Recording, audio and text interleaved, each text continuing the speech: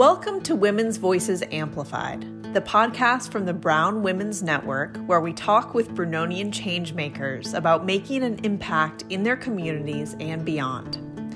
I'm Sarah Campen, and I graduated from Brown University in 2007 with a Bachelor of Arts. In this episode, I'll be speaking with Valerie Tutson, who received her undergraduate degree from Brown in 1987 with a self-designed major of storytelling as a communications art and Masters of Art in Theater Arts in 1990. When we truly look at our folk traditions, when we look at our deep history, when we look at the mythology that comes from our peoples, whoever our peoples are, then we're going to have a greater understanding of ourselves, and we're also going to see our connected humanity. Welcome to the podcast, Valerie. Thank you so much, Sarah. It is wonderful to spend this time with you. Let's dive in. When taking stock of your work to date, I wonder, were you always a storyteller? Even as a young child, and where did that spark come from? You know, my parents say that I was definitely always a storyteller, and certainly my earliest memories were of loving books and television shows and all kinds of things, which I would then translate with all my neighborhood friends. You know, I'd have to retell them every story I was reading and make sure that we were out in the woods living the adventures of Pippi Longstocking and Nancy Drew and, you know, all those fun things. So I think I was always a storyteller for sure. A lot of your work includes stories and songs from your experiences in South and West Africa, as well as African American history. Why is it important for you to highlight those cultures? One of the main reasons is because that's not what I experienced in the small town where I was growing up.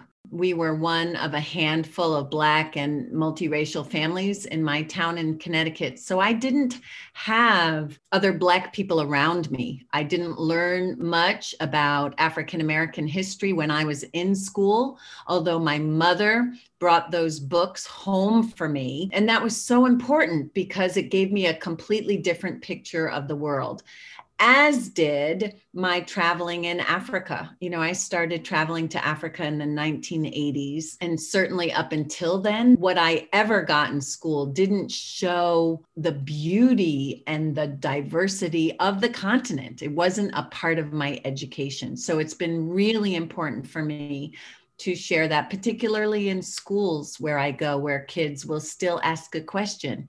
Do you speak African? I mean, how is it that we are in 2021 and there are young people in our country who are still asking questions like that? So it becomes really important for me to share not just the cultural traditions, but to give people some idea of what real life is like on the continent now. I would love for you to talk a little bit about your work with the Rhode Island Black Storytellers. I know you host Funda Fest annually, which gathers storytellers from across the African diaspora to pass on stories and songs for the community. Could you talk a little bit about hosting that event and what you hope attendees gain from experiencing it? Absolutely. We just had our 23rd annual Funda Festival this year, which is crazy to even think about. And it was born because I had just spent 6 months traveling in Africa, mostly in Southern Africa, South Africa particular, because I've got a good friend there. Her name is Glina Mhlope, and she's also a storyteller. We met actually my senior year at Brown. She was in the US doing some work at Brandeis, and we had a mutual friend who knew that we both loved storytelling and theater and who insisted we needed to get to know each other. So Glina and I met in Boston. So back and forth over the years, I'd been going to South Africa, my first trip being in 1988 when there was still a state of emergency. But 23 years ago, I had just spent some time there with Glina, and I came back to Rhode Island and was meeting with some of my other Black storytellers here in Providence and Rhode Island, Ramona Bass Colabe, Ramona's husband was one of the founders of Rights and Reason Theater and one of my mentors, and said, hey, can we do a Black Storytelling Festival? You know, there was money through the Rhode Island Foundation, part of a program they were doing called I'll Make Me a World, which was to celebrate Black arts and Black artists working in community. And I said, let's create our own group. We'll call it the Rhode Island Black Storytellers. And then we both laughed and said RIBS, because we thought that was, you know, the perfect name. And we wanted to have a Black Storytelling Festival. And because of my back and forth to and from South Africa, I knew that Funda means to learn. And in Kiswahili, there's a word similar that is to teach. So this notion of teaching and learning, our most ancient way of doing teaching and learning is through stories. So we decided to call our festival the Funda Festival. And we thought that this would be the most perfect way to introduce people and teach them about Black storytelling. And when I say that, you know, it was also really important for us and for me that we share the diversity of Black voices, because a lot of times people expect that Black folks are going to speak for all Black people. Well, we can't do that. We know that we can't do that. And it's so vital to me and to us to have as many different voices at the table as possible. So that's always been part of our mission, our goal. And this year, we did it all online. We've always had people from the diaspora as part of our program. But if we were lucky, it's because, you know, somebody was nearby because they were touring and we've kind of group them in. But this year we had 45 storytellers from 3 different continents, a storyteller here from South Africa via Zoom, from Uganda, from Sierra Leone. We had folks from the West Indies who were living in Europe. I mean, you know, it was just yummy, not to mention Cape Verdean storytellers and Afro-Latin storytellers and people from, you know, the American South and the West Coast. So it was really rich. And that's what we hope for. You have had such a varied and multifaceted career. If you had to choose one favorite project, what would it be and why? Ooh, besides Funda, which I totally love. One of the projects that I love is what we call our community flavors. And this is a potluck storytelling project that we do in community. People come together for 2 hours. We ask them to sit at tables with folks that they don't know, and they eat together. And then we have story guides at each table. And those story guides take them through a process of simple, you know, story prompts. And everybody gets to tell a story. What I love about community flavors is that it just simply brings people together to share their memories. And every time we do it, people truly walk away feeling connected in ways that doesn't normally happen when you go to a community event. So that is definitely one of my favorite projects at the moment. I love that. So we're seeing now with this new civil rights era that we're in currently, that there's still a lot of work to do educating the nation on Black history and Black life. Would you say that your experience as a Black woman in this country was a motivator for getting into this type of work? And how has that influenced your work? Oh, it was definitely a motivator for me to get into this work, particularly the work that I do in the schools. And again, it's because when I grew up, I didn't get Black history in schools. The only thing that was talked about in my education, especially in American history, we always started with slavery. It always showed pictures of Black people half dressed. And if they were coming from Africa, they were always enslaved and in chains and in these images that were so painful to me in my being. And I knew there was something more, but I didn't know what it was. And certainly my teachers growing up didn't know it. But when I got to Brown at the time that I came, I was really blessed because 3 of my first 4 professors, my first semester at Brown, were Black. And that was just amazing. My dad had wanted me to go to Howard University because that's where he went, and he wanted me to have the experience of an all-Black school. But I got to Brown at a time when the Black community was very active. There was a lot of political stuff going on. It was the anniversary of the takeover of University Hall and the time of the student walkout. So there was a lot of politics happening. And by the same token, my grounding place was Rights and Reason Theater with George Houston Bass, who was teaching me how important it was and is for us to tell our own stories in our own way. So that most certainly has impacted the work that I chose to do.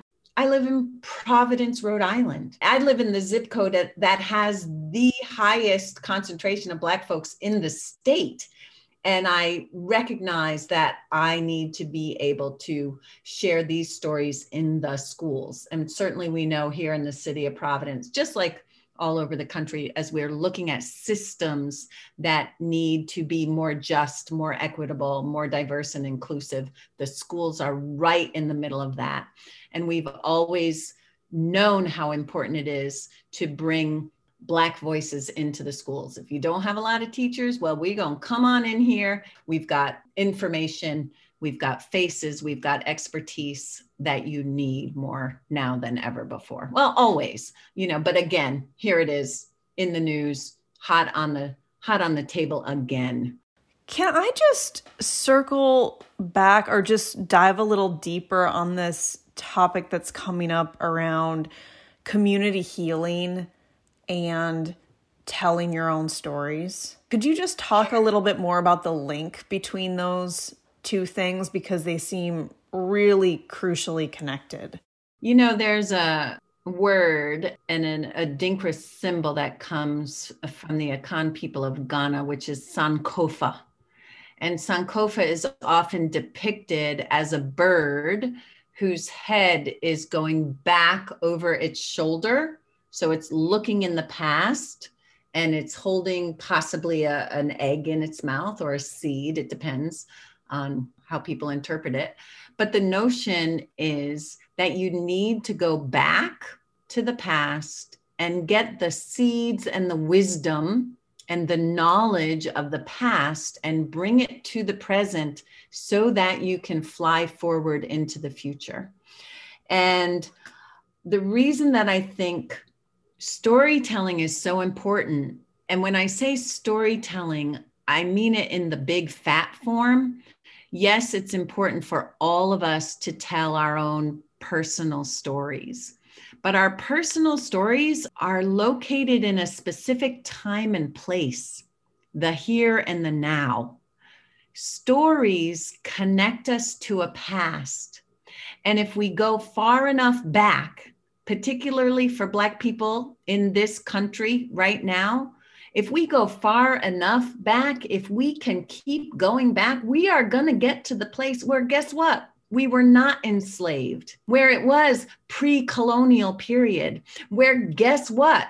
We were fully human on this planet. And if we can remember that, then that is part of what will heal us, because we need to understand that people survived, and that's why we're here today.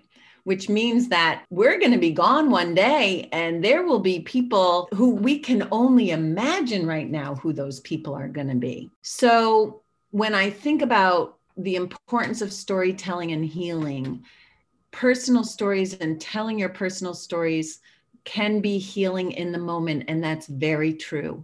And when we truly look at our folk traditions, when we look at our deep history, when we look at the mythology that comes from our peoples, whoever our peoples are, then we're going to have a greater understanding of ourselves. And we're also going to see our connected humanity, if that makes sense, right? Because the creators and the stories of creation and the tricksters and the folk tales and all of those things may be somewhat different, but at core, they're similar. So they remind us of our humanity. And the more we can be reminded of our humanity, the more healing that is, not just for each one of us, because we are, therefore I am. We are, therefore I am. That was so beautiful. And I'm getting so excited hearing you talk about this. I live in Alaska, in Southeast Alaska, and I grew up here. And I'm just seeing a lot of truth in what you're saying. The communities that I live in, it's a combination of white communities, Tlingit and Haida, indigenous communities. There's strong Filipino community here as well.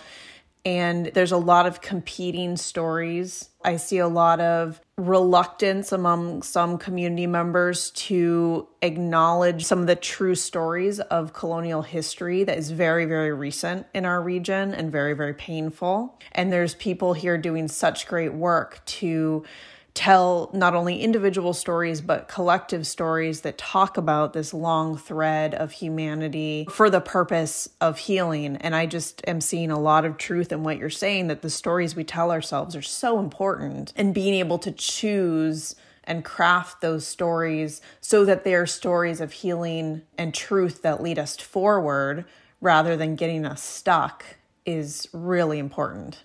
Yes. And I think what you said in terms of acknowledging, yes, we do need to acknowledge the painful stories together, because unless or until we do, it's hard for us to imagine moving forward. As I'm saying that, what is coming to mind is I was in South Africa at the time of those truth and reconciliation hearings that were happening, and it's painful. It's painful.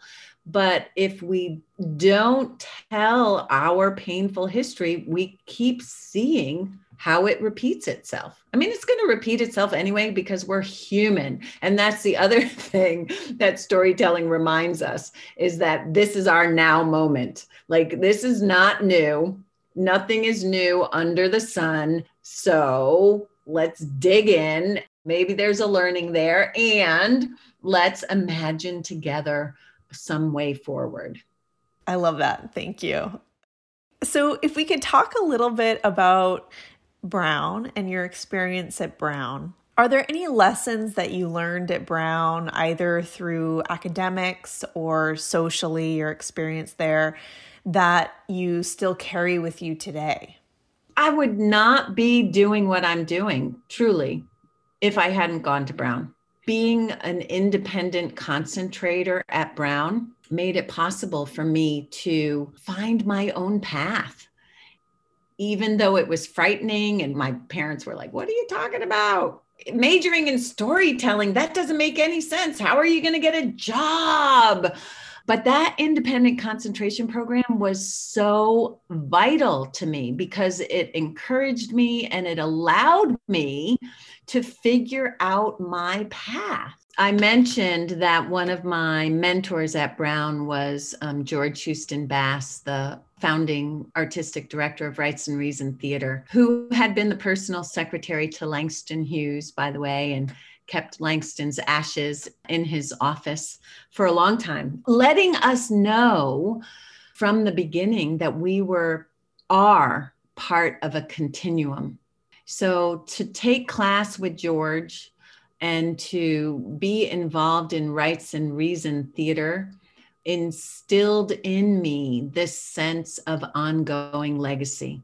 The other thing that I learned early on with my work at Brown between George and Julie Strandberg was the importance of bringing the art and the work into the community. George was, I think, very instrumental in making sure that we were connected with community, but also that community was connected with us, particularly through Rights and Reason Theater. I mean, part of the reason I stayed in Providence was because I was working with people in the community through my work at Rights and Reason Theater. So am I right that you came to Providence to go to Brown and then you've made that your community since being at Brown? Yes, that's right.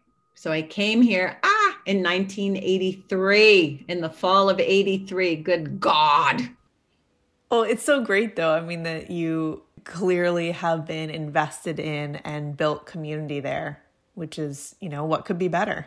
Yes. And because I've been here, when we were talking about what's happening in Black Lives Matter and the growing disparities for Black people in this country, I am seeing that in such big ways in the city of Providence right now. The Rhode Island Black Storytellers is just trying to bring Black stories to our kids in our community because we know they're not getting it. We're trying to bring positivity in places and spaces where there's a lot of negativity. And we're trying to bring Black beauty. There's a lot of conversation around Black joy, and we've always been about bringing Black joy. I mean, Funda looks like fun, and that's always been our thing. So it's nice that there's a consciousness around bringing Black joy, and to tell Black stories and to sing the songs that go with them and to bring the people together. That is what we are trying to do. Thanks so much, Valerie, for your eloquent and wise words. Thank you, Sarah. Such a joy to chat with you. Thanks for listening to the Women's Voices Amplified podcast. For more episodes like this, be sure to listen and subscribe. The podcast is available on Apple Podcasts, Spotify, YouTube, Amazon Podcasts, Stitcher, and SoundCloud. The views expressed in this podcast do not necessarily represent those of Brown University.